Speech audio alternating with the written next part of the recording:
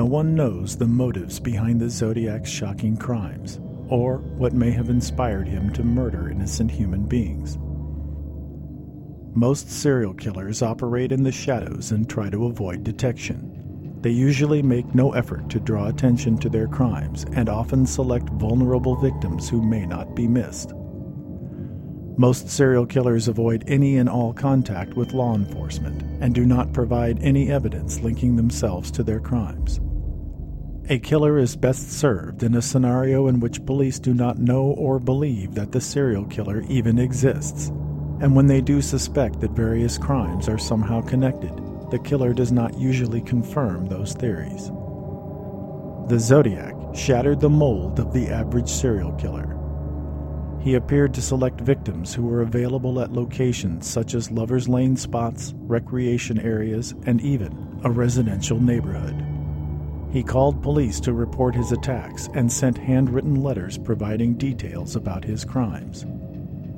He even mailed blood-stained pieces of a victim's shirt to prove his connection to the murder. The Zodiac bragged about his horrific crimes and enjoyed the publicity generated by his threats to kill again. The Zodiac was not the first killer to call police, send letters to newspapers, and offer cryptic clues to his identity. Throughout modern history, murderers have been writing about their crimes, and some have even chosen their own names to haunt the public long after they vanished without a trace.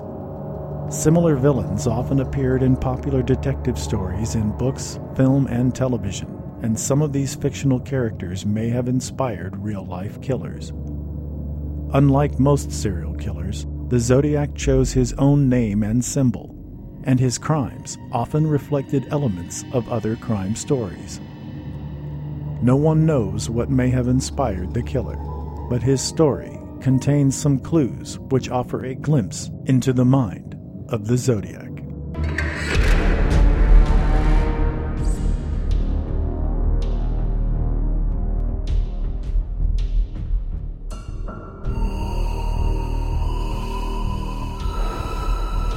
This is the Zodiac speaking.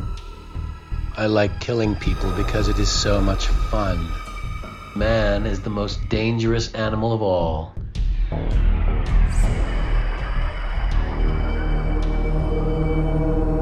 Here on my island, I hunt the most dangerous game. This is Goldtown speaking. A message for you. Dr. Zodiac, not ordinary criminal. Criminal egotists find pleasure in laughing at police.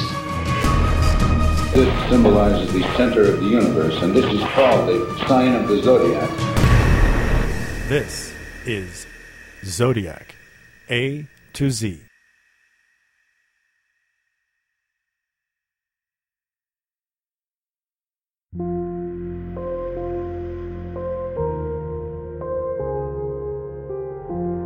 Decades after the Zodiac vanished, the debate continues in the search for answers about the possible inspirations for his crimes.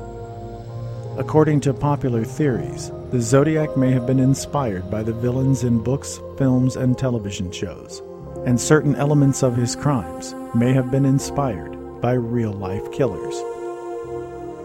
In July 1969, 3 virtually identical handwritten letters were sent to the offices of 3 Bay Area newspapers. The writer referred to himself as the murderer and claimed he was responsible for killing 3 victims in 2 attacks. These letters were signed with a symbol, a crossed circle.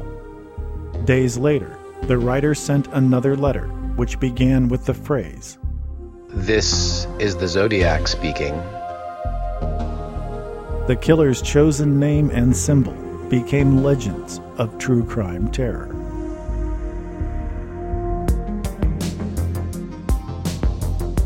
Possible influences for the Zodiac's name and symbol could be found in popular culture. The Ford Motor Company released the Zephyr Zodiac in 1962, which featured the name Zodiac on the hood, along with a slightly squared crossed circle. This and other Zodiac models featuring the name and symbol drew on the astrological origins of the pairing. The Zodiac wristwatch was introduced by the Zodiac Watch Company in Switzerland. Founded in 1882, the Zodiac brand name was used for many years until the company registered the trademark in 1908. In its early years, Zodiac manufactured only pocket watches, but later included wrist models with innovative and practical improvements. Zodiac was the first company to manufacture and distribute a quality diver's watch for the general public. Issued in 1953, the Seawolf, like most Zodiac products, featured the name and the crossed circle symbol, the trademark of the company. Several years later, Zodiac issued a new Seawolf, and in 1960 introduced the Aerospace Seawolf that featured a hand for Greenwich Mean Time, followed in 1962 by Seawolf Aerospace Jet with a hand that circled once every 24 hours. In 1968, the Dynatron watch was the first Swiss electronic model. The 1969 Astrographic came with mystery hands that appeared to float over the watch face. These were also included on the 1970 model Olympus. The Zodiac Company offered 500 different styles of watches and served customers in at least 81 countries. The first and most common pairing of the name Zodiac and the crossed circle symbol originated in astrology and dated back centuries. In astrology, the name and symbol are used together, and this is the only use of the pairing in which the two are linked by a common meaning. The name Zodiac is derived from the Greek word zodiakos, which translated means a circle of animals. The American Heritage Dictionary offers the following definitions. Zodiac, noun, a band of the celestial sphere, extending about 8 degrees to either side of the ecliptic, the sun's path, that represents the path of the principal planets, the moon and the sun. In astrology, this band is divided into 12 equal parts called signs, each 30 degrees wide, bearing the name of the constellation for which it was originally named. The second definition is listed as a diagram or figure representing the zodiac. The 1991 English translation of J.E. Surlott's 1971 book, A Dictionary of Symbols, states that the word zodiac is derived from the words zo, meaning life, and diakos, meaning wheel. The astrological zodiac has existed for centuries. According to some estimates, the first zodiac appeared sometime during the 7th century BC, when Babylonian astronomers first discerned the rotation of the planets and constellations along the zodiac circle, the path of the sun, known as the ecliptic. The first known zodiac in circular form was discovered in Egypt at the ancient site named for She of the Divine Pillar. This ancient illustration dated as far back as 50 BC and contained what would become the fixed elements of the astrological zodiac, the circle and the cross. In astrology, the crossed circle symbol is used to represent the zodiac and is therefore called a zodiac. Astrologers use this symbol in all aspects of astrology, and in order to create a natal chart or read a horoscope, one must begin by drawing a crossed circle, or a zodiac. The zodiac also used several astrological symbols in his ciphers.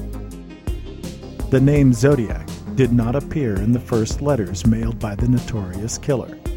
In his first 3 letters of July 1969, the author referred to himself only as the murderer. However, he did draw a crossed circle at the end of each letter.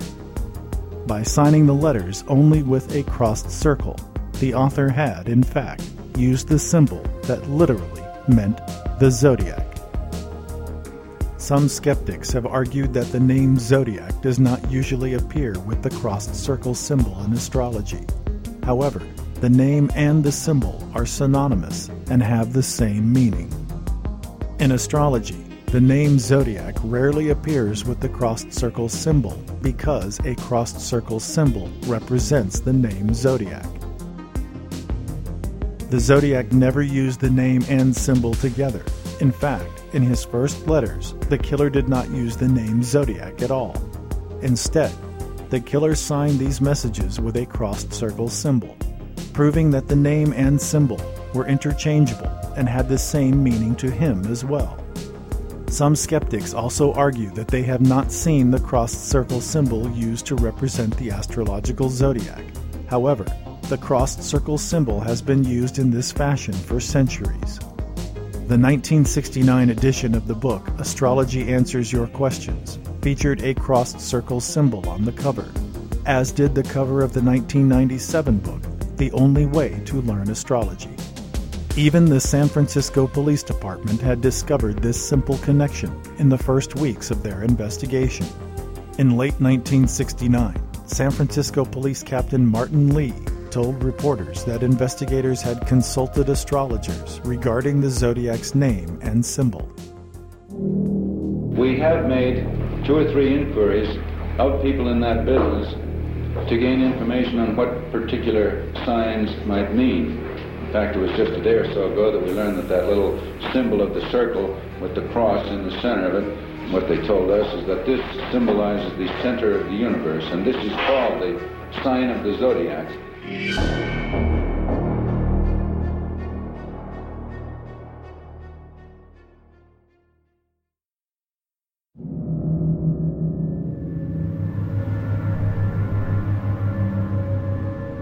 I like killing people because it is so much fun. It is more fun than killing wild game in the forest because man is the most dangerous animal of all. On January 19, 1924, Collier's magazine published a short story by Richard Connell titled The Most Dangerous Game, also known as The Hounds of Zaroff. The alternative title referred to the villain of the story, a Russian aristocrat named Zaroff, who lives on an island known as Ship Trap Island, where he hunts human beings for sport. The story begins when hunter Sanger Rainsford falls from a boat and is trapped on the island. He meets Count Zaroff, who explains that he has grown bored hunting animals and has discovered the thrill of hunting human beings, whom he describes as the most dangerous game. What I needed was not a new weapon, but a new animal. A new animal? Exactly so. You found one? Yes. Here on my island, I hunt the most dangerous game. The most dangerous game? You mean tigers? Tigers? No. My one secret. I keep it as a surprise for my guests against the rainy day of boredom. Zaroff's character also refers to the hunt as a game of outdoor chess. Rainsford is released into the jungle and hunted by Zaroff and a pack of hounds. The 1932 film adaptation featured actor Joel McCrea as Rainsford and Leslie Banks as Zaroff, along with actress Fay Wray, best known for her starring role in the legendary film King Kong. This version expanded on the original story and included more characters who are stranded on the island and become potential victims of the hunt. In one scene, Rainsford discovers Zaroff's collection of hunting trophies, the severed heads of his previous prey.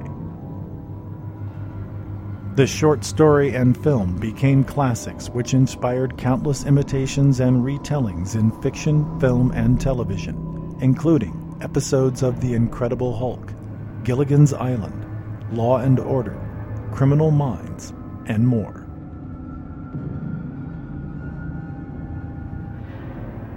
On the morning of November 11, 1931, a man was walking along the Mississippi River in New Orleans, Louisiana, when he noticed a body lying on the dock. The dead man was still wearing his gold-rimmed glasses, and he was dressed in a gray suit and overcoat. He had been shot once in the head. Police learned that the man had checked into a local hotel under an assumed name. but they eventually identified the victim as 20-year-old Alfred M. Lord, also known as Bud. He lived in San Diego, and his family said that he recently declared his plan to marry a woman who lived in Wichita, Kansas.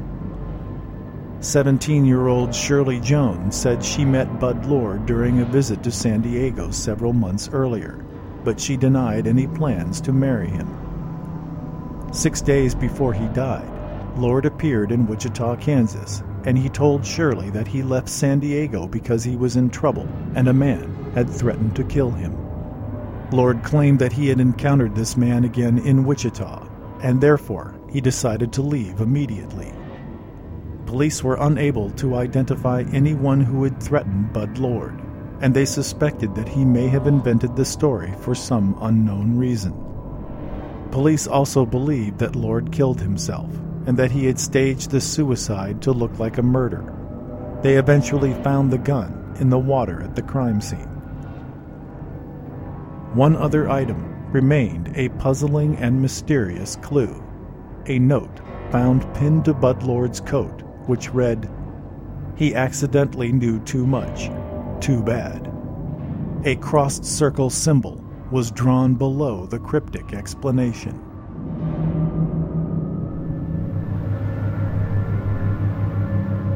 Investigators also considered the possibility that the Zodiac was inspired by the film Charlie Chan at Treasure Island. The now classic entry in the Charlie Chan series of films was first released on August 31, 1939. The story takes place in San Francisco, and the events are framed around the 1939 World's Fair on Treasure Island. The famous detective, played by actor Sidney Toler, and his #1 son Jimmy investigate the death of a friend and encounter a mysterious villain named Dr. Zodiac, who sends taunting letters to the San Francisco Chronicle. Dr. Zodiac not ordinary criminal. He is man of great ego, with disease known to science as pseudologia fantastica. Pathological liars and swindlers suffer from exaggerated fantasy, unleashed vanity, and great ambition which robs them of caution known to saner men. Say, I'll buy that. We might trip Zodiac through his vanity. Criminal egotists find pleasure in laughing at police. Actor Cesar Romero portrays a scheming mystic who is blackmailing his clients and is enlisted by Charlie Chan to help catch Dr. Zodiac. 3 decades later, Romero would play the infamous villain, the Joker, in the popular television series Batman. In one episode, the Joker staged an elaborate crime spree, including astrological clues. The episode was titled The Zodiac Crimes and aired on January 11, 1967, as the first in a 3-episode story. The Joker teamed up with another villain, the Penguin, for a series of bizarre robberies, kidnappings, and more, all based on the 12 signs of the astrological zodiac. The episode began with the narrator's ominous introduction. High noon in Gotham City, on a day when the number 12 is to become an evil omen for all good citizens. The Joker steals a rare art map, which Batman and Robin believe he will use to stage his sinister plot. The Joker also sends a taunting message, which read, "I've come to announce a new crime wave for Gotham City. This is the first of the Zodiac crimes. Look for 11 more, and don't forget to keep score." Previous episodes aired in December 1966 also referred to the Zodiac. In an episode titled The Duo is Slumming, Batman and Robin study the letter Z, encryptic clues from the villain known as the Puzzler. The Caped Crusader says, "That's the puzzle. Z is the most enigmatic letter in the alphabet, old chum. Think of the words that begin with Z. Zigzag, zither, Zodiac." The Zodiac name also featured prominently in other Batman comic books. In January 1964, issue 323 of Detective Comics featured Batman and Robin against a villain named the Zodiac Master, who could predict future accidents and wore a costume decorated with the 12 signs of the astrological zodiac. In the September 1966 issue of World's Finest, Batman and Robin teamed up with Superman to fight another villain named Dr. Zodiac.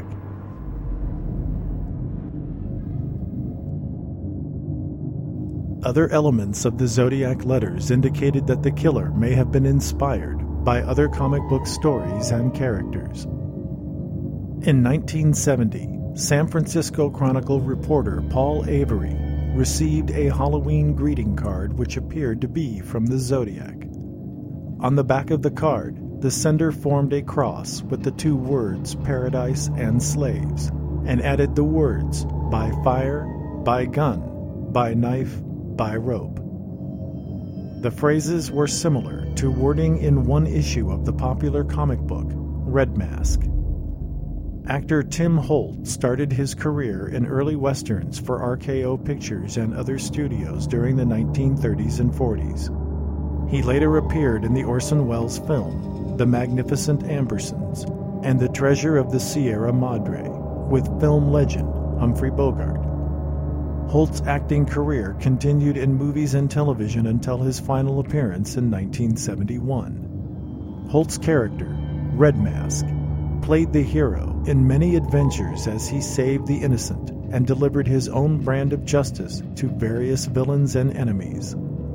The June-July 1952 issue featured a character known as Lady Doom. In this story, Holt is captured and bound as Lady Doom chooses his fate from a spinning death wheel, listing several methods of death, including water, fire, rope, gun, and knife.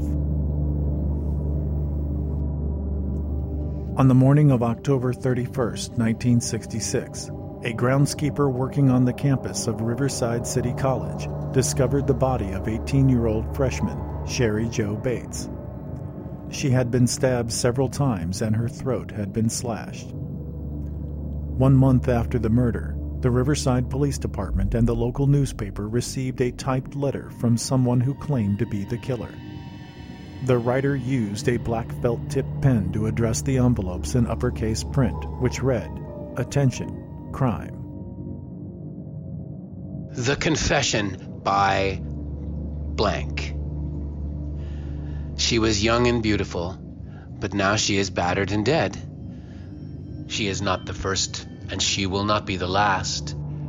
I lay awake nights thinking about my next victim. Miss Bates was stupid.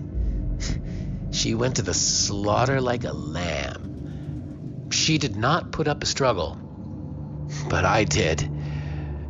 It was a ball. I am not sick. I am insane. But that will not stop the game.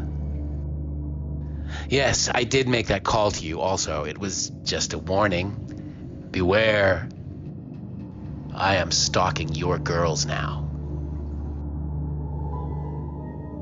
The confession letter had been mailed to the local newspaper 1 month after the murder, on November 29, 1966. Further investigation revealed that some of the information contained in the confession had appeared in news reports about the murder, but police still believed that the author was aware of facts known only to the killer.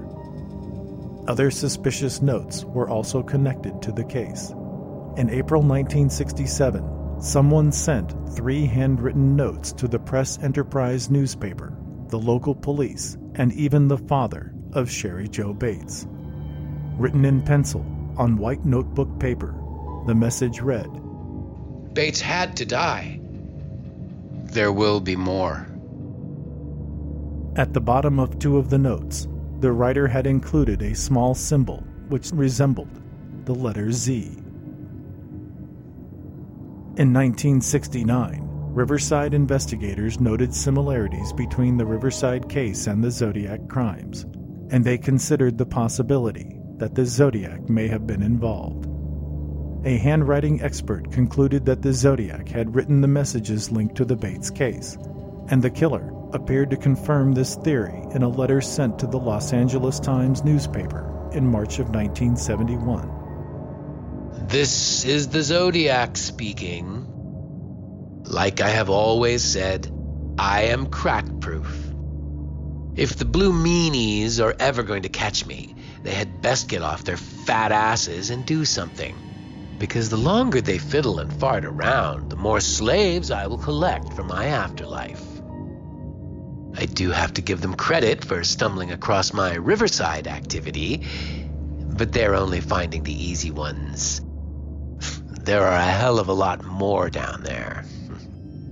The reason I'm writing to the Times is this. They don't bury me on the back pages like some of the others. The term blue meanies was often used in Britain to describe police officers and made popular by the film Yellow Submarine. Filled with wild colors, bizarre characters, and songs by the legendary band The Beatles, the animated classic also featured many crazed beings known as blue meanies.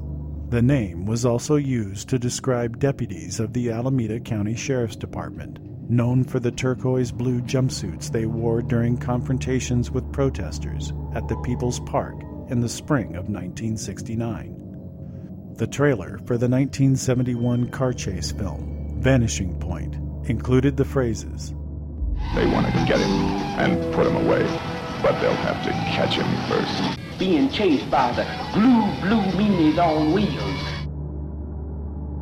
The Riverside Police Department later focused on their own suspect and claimed that the Zodiac was not connected to the Bates murder, and some people believe that the Zodiac simply took credit for the crime to enhance his image as a prolific killer. The possibility existed that the Zodiac was not involved in the Bates murder, but that he was somehow inspired by this unsolved crime. On March 7, 1968, the NBC network broadcast the 24th episode of the television crime series, Ironside. Titled Perfect Crime, the episode follows Police Chief Robert T. Ironside, portrayed by actor Raymond Burr, to a lecture for a criminology class at Bay College. A member of the audience asks about the perfect crime, but Ironside dismisses the notion as fantasy. He then receives an anonymous note, a cut-and-paste message constructed with letters clipped from newspapers, which reads, "Dear Chief Ironside, you are wrong. The perfect crime is possible. I will prove it." Ironside warns the students, "Let me put it bluntly. There never has been a perfect crime, and there never will be. So don't try it, because you'll be caught no matter how brilliant you are. You won't make it, I promise you." After the class is dismissed, an unseen gunman hides with a .22 caliber rifle and watches Ironside and others through a scope where the potential targets are aligned in the crosshairs. The sniper then shoots and wounds a student. Ironside learns that before the shooting, the sniper sent identical typewritten letters addressed to the editor of the San Francisco Dispatch and another Bay Area newspaper. Ironside describes the mentality of the shooter as a mind capable of committing murder just to satisfy its ego. A brilliant, cold, calculating, not quite normal mind. A mind that could not resist writing to the newspapers advertising its intent. The sniper then opens fire on Ironside's home office and wounds Officer Eve Whitfield. The bullet does not match the bullet from the first shooting, proving that a different weapon was used. One observer notes that the different weapons must indicate two shooters, but Ironside explains that the same gunman simply used a different weapon. Investigation leads Ironside to several suspects, including two members of the Bay College rifle team named Larry Wilson and Jonathan Dix.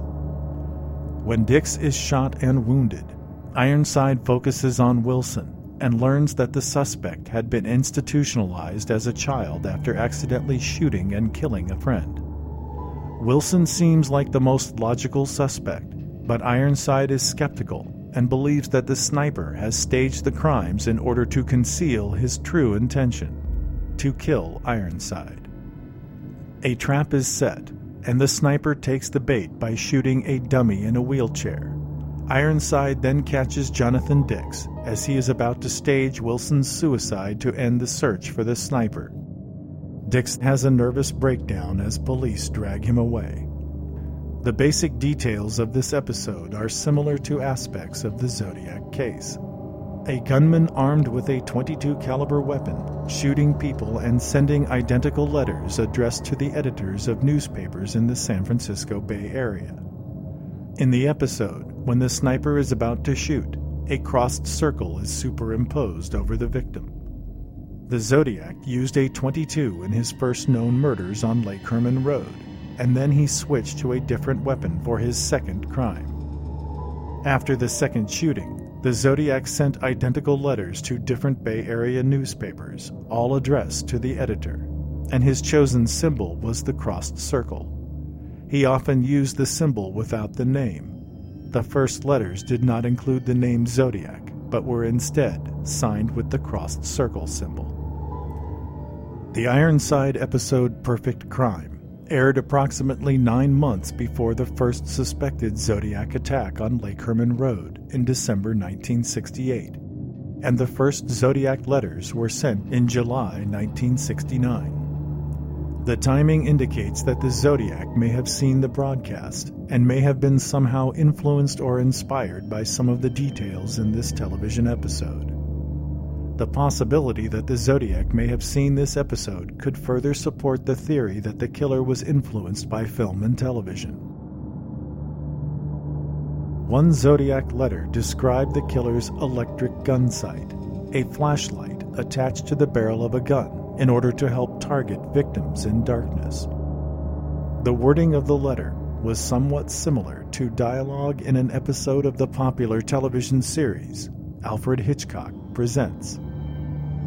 In the second Zodiac letter sent in August 1969, the writer stated that he had used a gun with a light attached to the barrel for shooting at night. The letter offered details regarding the shooting on Lake Herman Road and addressed questions about the killer's ability to see the victims in the dark. Last Christmas. In that episode, the police were wondering as to how I could shoot and hit my victims in the dark. They did not openly state this, but implied this by saying it was a well-lit night and I could see the silhouettes on the horizon. Bullshit. That area is surrounded by high hills and trees. What I did was tape a small pencil flashlight to the barrel of my gun. If you notice, in the center of the beam of light, if you aim it at a wall or ceiling, you will see a black or dark spot in the center of the circle of light, about 3 to 6 inches across. When taped to a gun barrel, the bullet will strike exactly in the center of the black dot in the light. All I had to do was spray them as if it was a water hose. There was no need to use the gun sights. The Zodiac was not the first to conceive of a light attached to the barrel of a gun. Articles about a gun light had appeared in the magazine Popular Mechanics as far back as 1922. A 1961 episode of Alfred Hitchcock Presents, titled Museum Piece, featured a character named Ben, using a rifle with a light attached to the barrel. Actor Bert Convy portrayed Ben, who was shown with the gun as his father narrated the story of the hunt for a devious fox. She'd been raiding hen houses in the neighborhood. Sooner or later, some farmer would trap her or shoot her anyway. So Ben decided to take her for his collection. He'd invented a foolproof gadget for night shooting, a spotlight mounted on his .22 in such a way that his shot would strike the exact center of light. In the episode, Ben tracks the fox to a barn. Using his gun-mounted spotlight, Ben shoots the fox, but also frightens a young couple inside the barn. Ben is attacked by the angry, interrupted lover and fires his gun by accident, killing the man instantly. Ben is tried and convicted.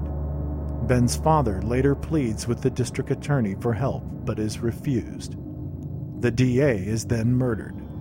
The father recalls the failed search for the killer and says, "I remember the excitement of the manhunt, the most dangerous game." The description of the gunlight in the Hitchcock episode is similar to the wording of the Zodiac's letter in August 1969.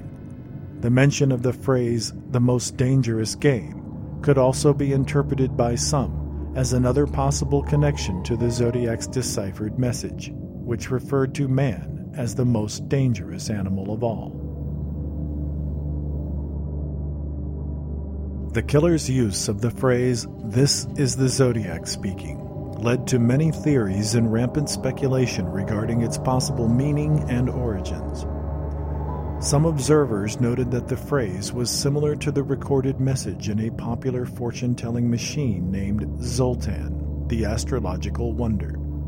The marketing campaign explained to potential buyers that astrology and zodiac motifs are the in thing. Zoltan gives you the opportunity to take full advantage of the upsurge in popularity of astrology. The name Zoltan was a combination of the words Zodiac Electronic Sultan. The Zoltan machine was 6 feet tall and featured a fiberglass cabinet containing a gypsy-like figure with its hands raised over a flickering crystal ball. Zoltan did not move, but his voice could be heard through the handheld receiver outside the cabinet. To operate the machine, the customer inserted 10 cents and then selected their own astrological sign from a panel depicting the 12 signs of the zodiac. Zoltan offered predictions, lucky numbers, and advice. The machine did not produce any printed cards or fortunes. Zoltan's fortunes ran on a loop from a message repeater, an 8-track tape player inside the machine which contained 14 separate messages. Zoltan's recordings lasted approximately 1 minute and usually began with the phrase, "Zoltan speaking," or "Greetings from Zoltan." Only one message was similar to the Zodiac's greeting. This is Zoltan speaking, a message of importance for you. This seems not to be a good time for you to splurge or go overboard with a desire you have been thinking of. A bit more thought on the subject is of advantage. You have a tendency to allow your heart to rule your mind, and although this is to be commended, a bit more thought is the rule. I do see a trip in the near future which will fill you with delight. Show affection a bit more readily. Enjoy yourself and those about you. Wednesdays are favorable days presently, and also the numbers 5, 6, and 10. Dress casually for best results. Thank you. The voice of Zoltan was provided by Robert Cottle, an actor who played Captain Bob on a popular television show for children in Boston. Most reports document the first public appearance of Zoltan sometime in 1967. A new version of the machine appeared sometime in August 1969, when the Zodiac first used the bizarre greeting. The Profitron Company produced only 50 to 60 Zoltan fortune-telling machines between 1967 and 1970. The original advertisement listed several appropriate sites for the Zoltan machine, including supermarkets, transportation terminals such as bus stations and airports, arcades, department stores, theater lobbies, and tourist attractions. Zoltan the Fortune Teller reportedly inspired the fortune teller Zoltar in the popular movie Big, starring Tom Hanks. Zoltar now appears in commercials selling insurance, and the machines can be found in popular shopping and amusement areas, including Fisherman's Wharf in San Francisco. One theory suggested that the Zodiac may have been inspired by a story which appeared in Detective Story magazine, a weekly crime and mystery publication. The August 27, 1921 issue featured a story by writer Edwin Baird titled Z.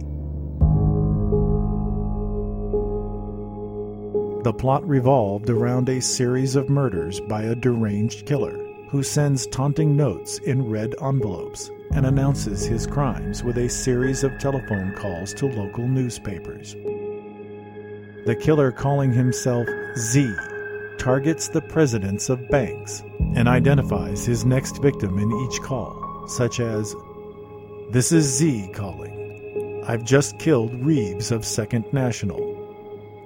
Z strikes again and again until reporter Waldron Shumway devises an ingenious plan and captures the killer, an angry failed investor named Ambrose Niccolo Zander, who confesses that he killed to demonstrate that bankers are leeches.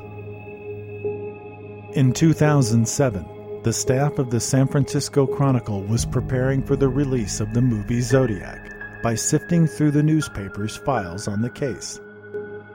Editorial assistant Daniel King spotted a suspicious item, a red envelope postmarked in Eureka, California in December 1990. At the time, the card was simply added to the archive files, and no one seemed to believe that the message was important. Addressed to the Chronicle in pencil and with a somewhat familiar handwriting style, the red envelope bore a 25-cent stamp depicting a Christmas tree and contained a holiday greeting card. On the front of the card, a snowman wearing a Groucho Marx nose, mustache, and glasses stands in a snowstorm as a small rabbit watches. The text of the card was reminiscent of the Zodiac's Halloween card to reporter Paul Avery 20 years earlier.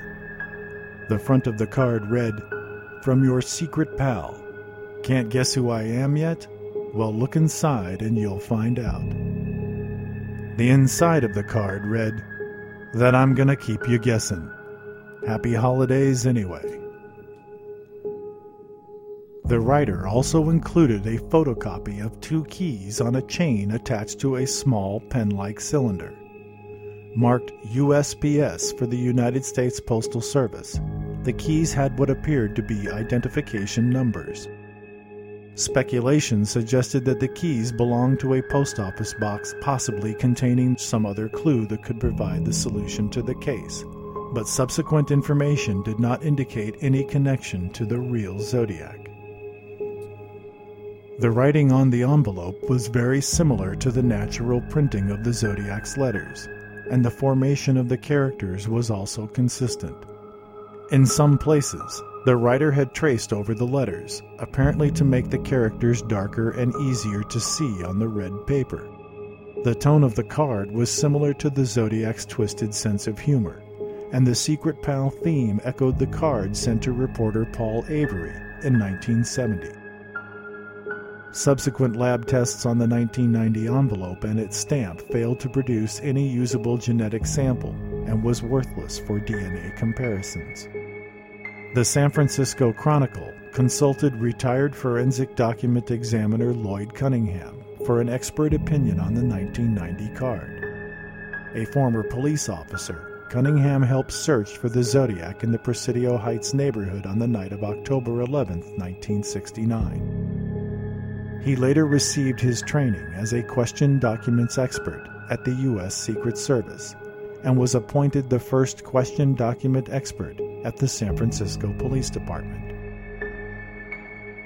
Cunningham claimed that he had memorized the Zodiac's writing during his tenure as a handwriting expert for the SFPD. The expert used his memory and a digital scan of the 1990 envelope to reach his conclusion that the writing was the work of a forger. Cunningham said, "The big problem you have here is, why would a person overwrite all these letters? The Zodiac never did that in any of his writings. I could never conclude that this is the writing of the Zodiac. It tends to lean the other way. I have the impression that someone tried to imitate the Zodiac's handwriting." Cunningham's conclusions drew criticisms from observers of the case, and some critics questioned or dismissed his memory method as unsound.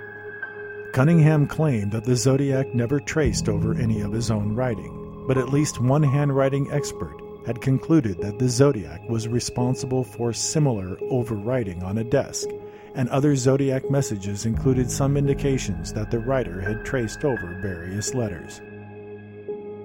If the card was not a forgery, then the implication was clear. The zodiac was alive and well in 1990.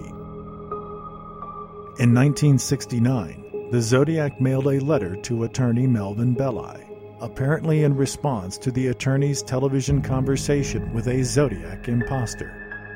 In 1990, someone claiming to be the real Zodiac was terrorizing citizens on the other side of the country, in New York. The story was national news for weeks when several people were shot and the gunman sent strange handwritten letters using writing clearly intended to resemble the writing in the original Zodiac messages. Eyewitness descriptions of the New York killer as a black man proved that the East Coast shooter was a copycat killer who was later captured and convicted. The real Zodiac may have watched as the imposter used his name, and he may have been compelled to write again. But if the 1990 message was the work of a forger, the card joined a long list of other hoaxes perpetrated by heartless cranks.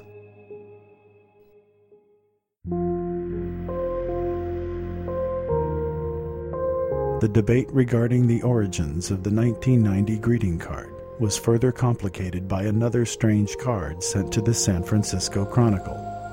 Postmarked January 10, 2001, the white envelope was addressed to "Letters to the Editor." The handwriting was notably similar to the writing on the 1990 envelope, but the printing was also different in several ways. The writer of the 1990 card spelled the word editor with the lowercase letter t, but the writer of the 2001 message used an uppercase letter T when printing the same word. The 1990 writer used a lowercase letter n when forming the words San Francisco, but the 2001 writer used an uppercase letter N. The 1990 writer neatly formed the capital letter S, leaving the ends of the letter strokes open, but the 2001 writer included a longer loop at the top and the bottom strokes of the letter S. The 2001 writing was smaller than the 1990 writing. The words were closer together, and the writing was not as clear. The Zodiac handwriting was usually slanted down and to the right, but the printing on the 2001 message was slanted slightly down and to the left. The front of the 2001 greeting card featured the colorful greeting, Happy New Year. Inside, the card read, "From January 1st to the end of December, here's wishing you a year to enjoy and remember." A message had been written on the inside page of the card. "Mr. Editor, dear sir, whoever you are, this just disgusting to read what seems to be a news that nobody really cares but the relatives of innocent citizens murder in our beloved SF." Some of the words were misspelled and difficult to read, but the writer apparently complained about municipal drivers of various ethnicities and asked what had happened to the, quote, white people drivers. The message ended with a threat. From now on, there will be a Muni driver executed for every citizen murdered in the streets of San Francisco. On the opposite page of the card, the writer added, "You thought I was dead? No way." The message may have been nothing more than a random prank, but the timing of events raised questions about the origins and purposes of the two greeting cards. The 1990 card was not released to the public until 2007, but the writing on the 2001 envelope was similar to the writing on the 1990 envelope. The similarities appeared to indicate that both messages may have been produced by the same person, because in 2001, another writer would not have known about the 1990 card, and would therefore not have access to a photograph of the envelope in order to mimic the handwriting. Both cards may have been sent by the same individual, but the available evidence could not establish any link between these messages and the Zodiac.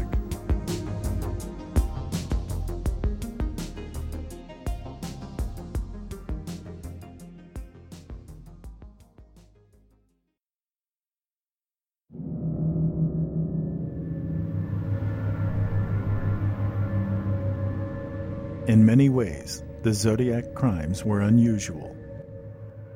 The killer wore an elaborate costume, chose a name for himself, sent taunting letters to newspapers, and called police to report his crimes. Unlike some serial killers, the Zodiac changed his methods. He shot couples sitting in parked cars at lovers' lane spots at night, and then stabbed a young couple sitting by a lake in daylight. The Zodiac appeared to randomly select victims of opportunity who were at preferred locations when the killer chose to attack, and the fact that anyone could be a potential victim made him seem more threatening than other killers who targeted a specific type of victim, such as women working as prostitutes or other people who might be considered vulnerable or unlikely to be missed. The Zodiac departed from his previous pattern of attacking young couples in isolated outdoor areas when he murdered cab driver Paul Stein in the upscale residential neighborhood of Presidio Heights in San Francisco. The change in the killer's pattern baffled investigators and terrified citizens who feared that they could be the next to die. After this shocking murder, the Zodiac threatened to attack a school bus and shoot the children as they tried to escape. Some aspects of this Zodiac crime were similar to other strange cases, an indication that he may have been inspired by other notorious and elusive killers. Peter Thomas Anthony Manuel was 29 years old when he killed his first victim in Scotland on January 2, 1956. And the death toll included at least 8 victims by the time he was finally arrested in 1958. Manuel stalked and killed 2 17-year-old girls, and he also robbed and murdered 2 families, including a 10-year-old boy. Investigators believe that Peter Manuel was also responsible for the murder of a cab driver in Newcastle, England. On Sunday, December 8, 1957, 36-year-old Sidney Dunn was sitting in his taxicab parked at the Newcastle Central Station when a man climbed into the back seat and asked to be taken to the village of Edmund Byers. Hours later, a police officer found Dunn's cab parked along the road with its doors open. Dunn's body was found approximately 150 yards away from the vehicle, and an autopsy revealed that he had been killed by a bullet fired into his head by a British handgun, possibly a .32 or .38 caliber weapon. Peter Manuel confessed to all of his known crimes, but he denied any involvement in Dunn's murder. Investigators later claimed that a button found in Dunn's cab matched the button on Manuel's coat, and a cab driver identified Manuel as a man he saw getting into Dunn's cab on the day of the murder. Decades after his execution, a poem reportedly written by Peter Manuel revealed his confession, which listed the names of his victims and ended with the words, "And Sidney Dunn I slew." In 2017, historian Christy Hawthorne recognized similarities between the Zodiac crimes and another unsolved case in the city of Oceanside, located on the Pacific coast, approximately 40 miles north of San Diego, California. In January 1962, 29-year-old Ray Davis and his brother moved to Oceanside and rented a house together. Ray was soon hired as a driver for the Checker Cab Company. On the night of April 10th, Ray reported for the night shift and then drove downtown to Mission Avenue. He radioed the dispatcher at 11:10 p.m. and said he was taking a passenger to a location in the southern part of the city. Later, his cab was found parked in an alley located on the 400 block of South Pacific Street. Police discovered a bullet hole in the blood-stained driver's seat, indicating that someone sitting in the back of the cab had fired a bullet through the seat and into the driver. Another bullet had been fired through the windshield. A paperback book was on the passenger seat. Written by popular mystery novelist Richard S. Prather, the book Dance with the Dead was part of a series of stories featuring private detective Shel Scott. The plot revolved around the 12 centerfolds in a men's magazine, with each woman representing 1 month of the calendar year. Hours later, Police officer Terry Stevens walked into an alley behind 1926 South Pacific Street and found the body of Ray Davis. An autopsy revealed that Davis had been shot once in the back and once in the back of the head with a .22 caliber weapon. The killer used long rifle ammunition. No one knew the exact sequence of events, but the killer apparently left Davis's body in the alley and then drove several blocks west to the 400 block of South Pacific Street, where he parked and abandoned the cab. Money found in Davis's pockets indicated that he was not the victim of a robbery, and investigators could not identify any discernible motive for the murder. Police withheld one important piece of information from the public, a detail which was not included in news reports about the murder, but may have been the only clue to the killer's motives and identity. 5 days after the body of Ray Davis was discovered, police revealed that the Oceanside Police Department had received a bizarre telephone call on April 9, 1962, the night before Davis was killed. The caller simply said, "I am going to pull something here in Oceanside, and you will never be able to figure it out." 1 week later, the unidentified man called again and said, "Do you remember me calling you last week and telling you that I was going to pull a real baffling crime? I killed the driver, and I am going to get me a bus driver next." The citizens of Oceanside were shocked by the murder of Ray Davis, and the news that someone claiming to be the killer was calling the police department and threatening to kill again. The killer was operating in a neighborhood populated by many prominent and wealthy residents, and the taxicab was left behind the home of the mayor of Oceanside. The caller's threat to kill a bus driver prompted police and city officials to coordinate protection for drivers. Everyone was relieved when the killer did not strike again and apparently vanished without a trace. The case remained unsolved for decades, despite the efforts of investigators and the family of Ray Davis, who hoped that the killer would someday be identified and captured. The story may have faded into the margins of true crime history, but Christy Hawthorne searched through newspaper archives, gathered information, and eventually communicated with Oceanside Police to learn more about this unsolved mystery. Hawthorne was intrigued by the similarities between the Davis murder and the Zodiac's last known murder of cab driver Paul Stine in San Francisco. Davis was killed with a .22 caliber weapon, and the Zodiac claimed that he was responsible for the murder of 2 teenagers who were killed with a .22 caliber weapon. The person who called the Oceanside Police Department threatened to kill a bus driver, and the Zodiac sent a letter to the San Francisco Chronicle newspaper, including a threat to attack a school bus and shoot the children as they tried to escape. Other details highlighted the differences between the 2 killers. The first call related to the Davis case occurred before the murder, but the Zodiac only called police by telephone after his attacks. The person who killed Ray Davis dumped his body in an alley, drove his cab to another location, and then abandoned the vehicle. The available evidence indicated that the Zodiac did not transport or dump the bodies of his victims, and he did not steal or drive their vehicles. One element of the Zodiac's San Francisco murder was very similar to the murder of Ray Davis. The person who killed Ray Davis left his body and cab in an upscale residential neighborhood, and the Zodiac killed cab driver Paul Stine in an upscale residential neighborhood.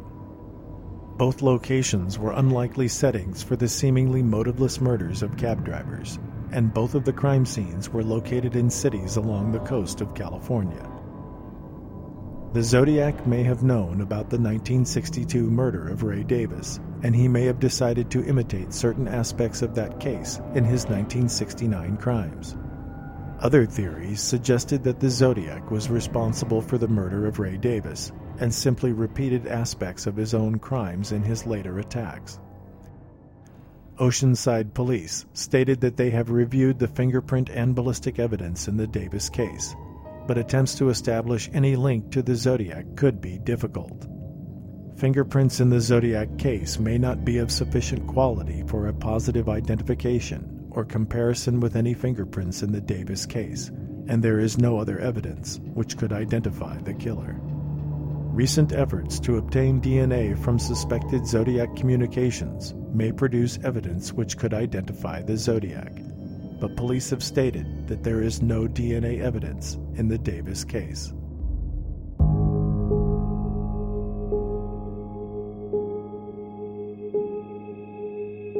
"39-year-old Joseph Moisinski was married, the father of 2 children, and the owner of a small grocery store in the borough of Queens in New York. On the night of June 11, 1930, Joseph left the house and took the car to pick up his mistress, 19-year-old Catherine May. They traveled to the neighborhood of College Point, where Joseph parked the car at a Lover's Lane spot at Cross Island and Willits Boulevards. The couple climbed into the back seat together as a man dressed in a dark hat and coat approached the vehicle. According to one version of the story, the man ordered Joseph to get in the front seat and start the engine. In another version, the man simply pointed a gun at Joseph's head and pulled the trigger. The stranger searched through Catherine's purse and removed some of her personal letters, which he then set on fire. According to some accounts, the stranger also sexually assaulted Catherine. He then escorted Catherine to a nearby trolley stop. He handed her a 3x7 note and spoke in a thick German accent as he instructed Catherine not to read the message until the following day. The stranger then walked away, and Catherine returned home. Joseph's body was soon discovered, and police took Catherine into custody for further questioning. She explained what happened that night, but police did not believe her incredible story. She was held at the jail as a material witness, while investigators searched for a more plausible motive for the crime. Catherine reportedly changed her story and claimed that the killer was a gangster named Albert Lombardo, but police also rejected her account and doubted that the man even existed. As bizarre as Catherine's original story may have seemed, the mysterious man was the best suspect. The cryptic note left by the stranger was a baffling clue which read 3X3-X-097. The story took a bizarre turn on June 13th when a letter arrived at the office of a local newspaper which began with a request. Kindly print this letter in your paper for Moisinski's friends. The writer then included what appeared to be some kind of coded message. CC-NY ADCM-Y16A DQR-PA 241 PM6 Queens. By doing this, you may save their lives. We do not want any more shooting unless we have to. The letter also included the signature 3X. Another letter arrived the next day. This time, the writer stated the type of weapon and ammunition used in the murder, and also complained that Joseph Moisinski was, quote, a dirty rat who was only targeted because he had, quote, certain documents, but unfortunately, they were not in his possession at the time of the murder. The writer also warned that 14 of Joseph's friends would be killed if the documents were not recovered. On the night of June 16th, the stranger resurfaced and attacked another young couple sitting in a car parked at the intersection of 83rd Avenue and 24th Street in the Queens neighborhood of Creedmoor. 26-year-old radio mechanic Noel Sowley and his 18-year-old girlfriend, Betty Ring, were confronted by a man holding a gun. The stranger told Noel to produce his driver's license and then appeared to send some sort of signal with a flashlight. The man said, "You're the one we want. You're going to get what Joe got." The stranger fired 2 shots into Noel's head and then searched the victim's pockets. The man handed a note to Betty and took her home. She described the killer as slender, with a thin face and sunken cheeks, who spoke in a foreign accent.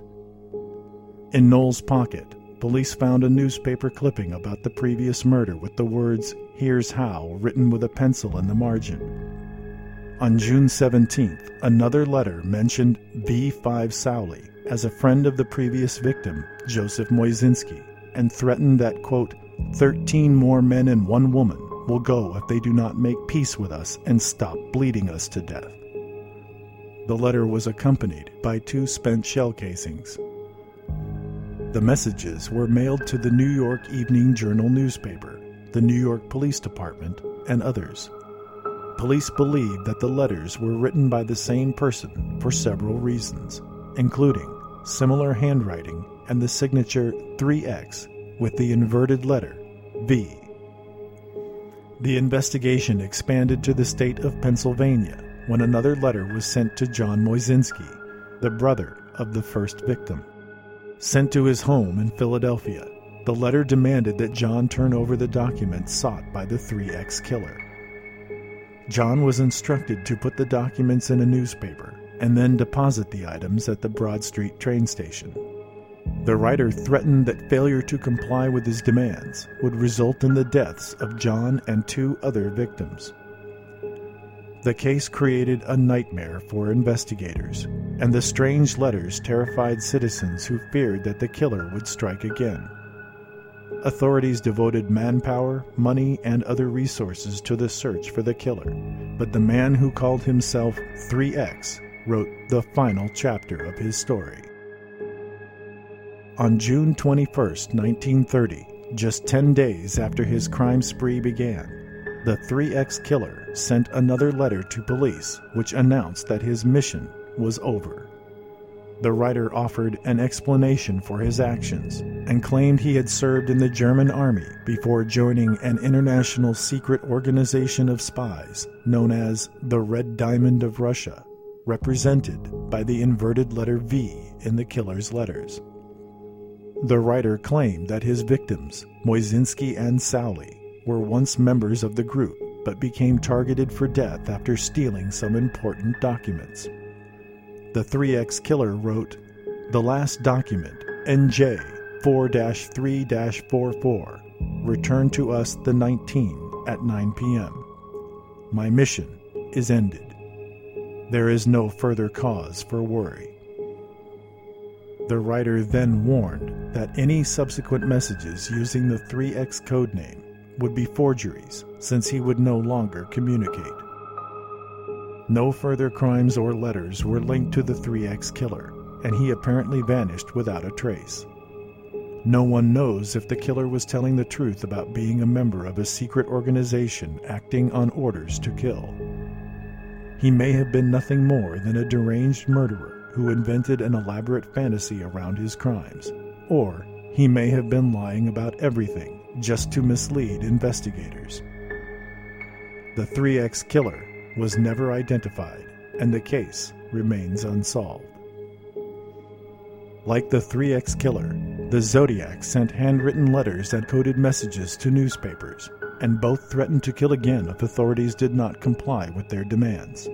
Both killers attacked couples sitting in parked cars at lovers' lane spots, and both used guns to shoot their victims. Unlike most killers who were given nicknames by police and the media, 3X and the Zodiac chose their own names. The Zodiac may have been inspired by the story of the 3X killer, the murder of Sherry Jo Bates, or other cases, and he may have imitated aspects of those crimes when planning his own attacks.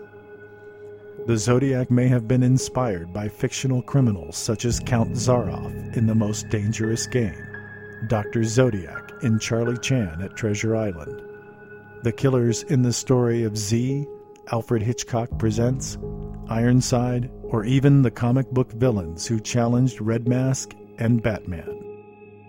Letters attributed to the killer in 1974 indicated that the Zodiac was interested in popular culture, including the film Badlands, based on the true story of spree killer Charles Starkweather.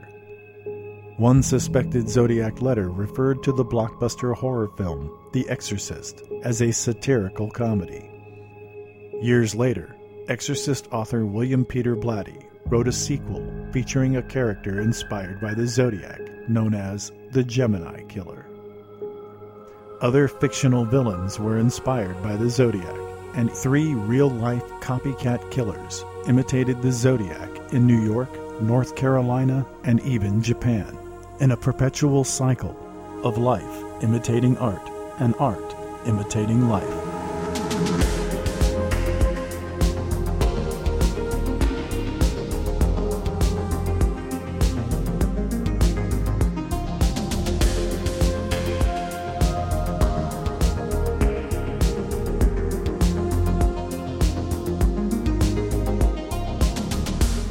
Zodiac, A to Z. Written and produced by Michael Butterfield. Zodiac voice by John Knight. Zodiac, A to Z. Produced for ZodiacKillerFacts.com.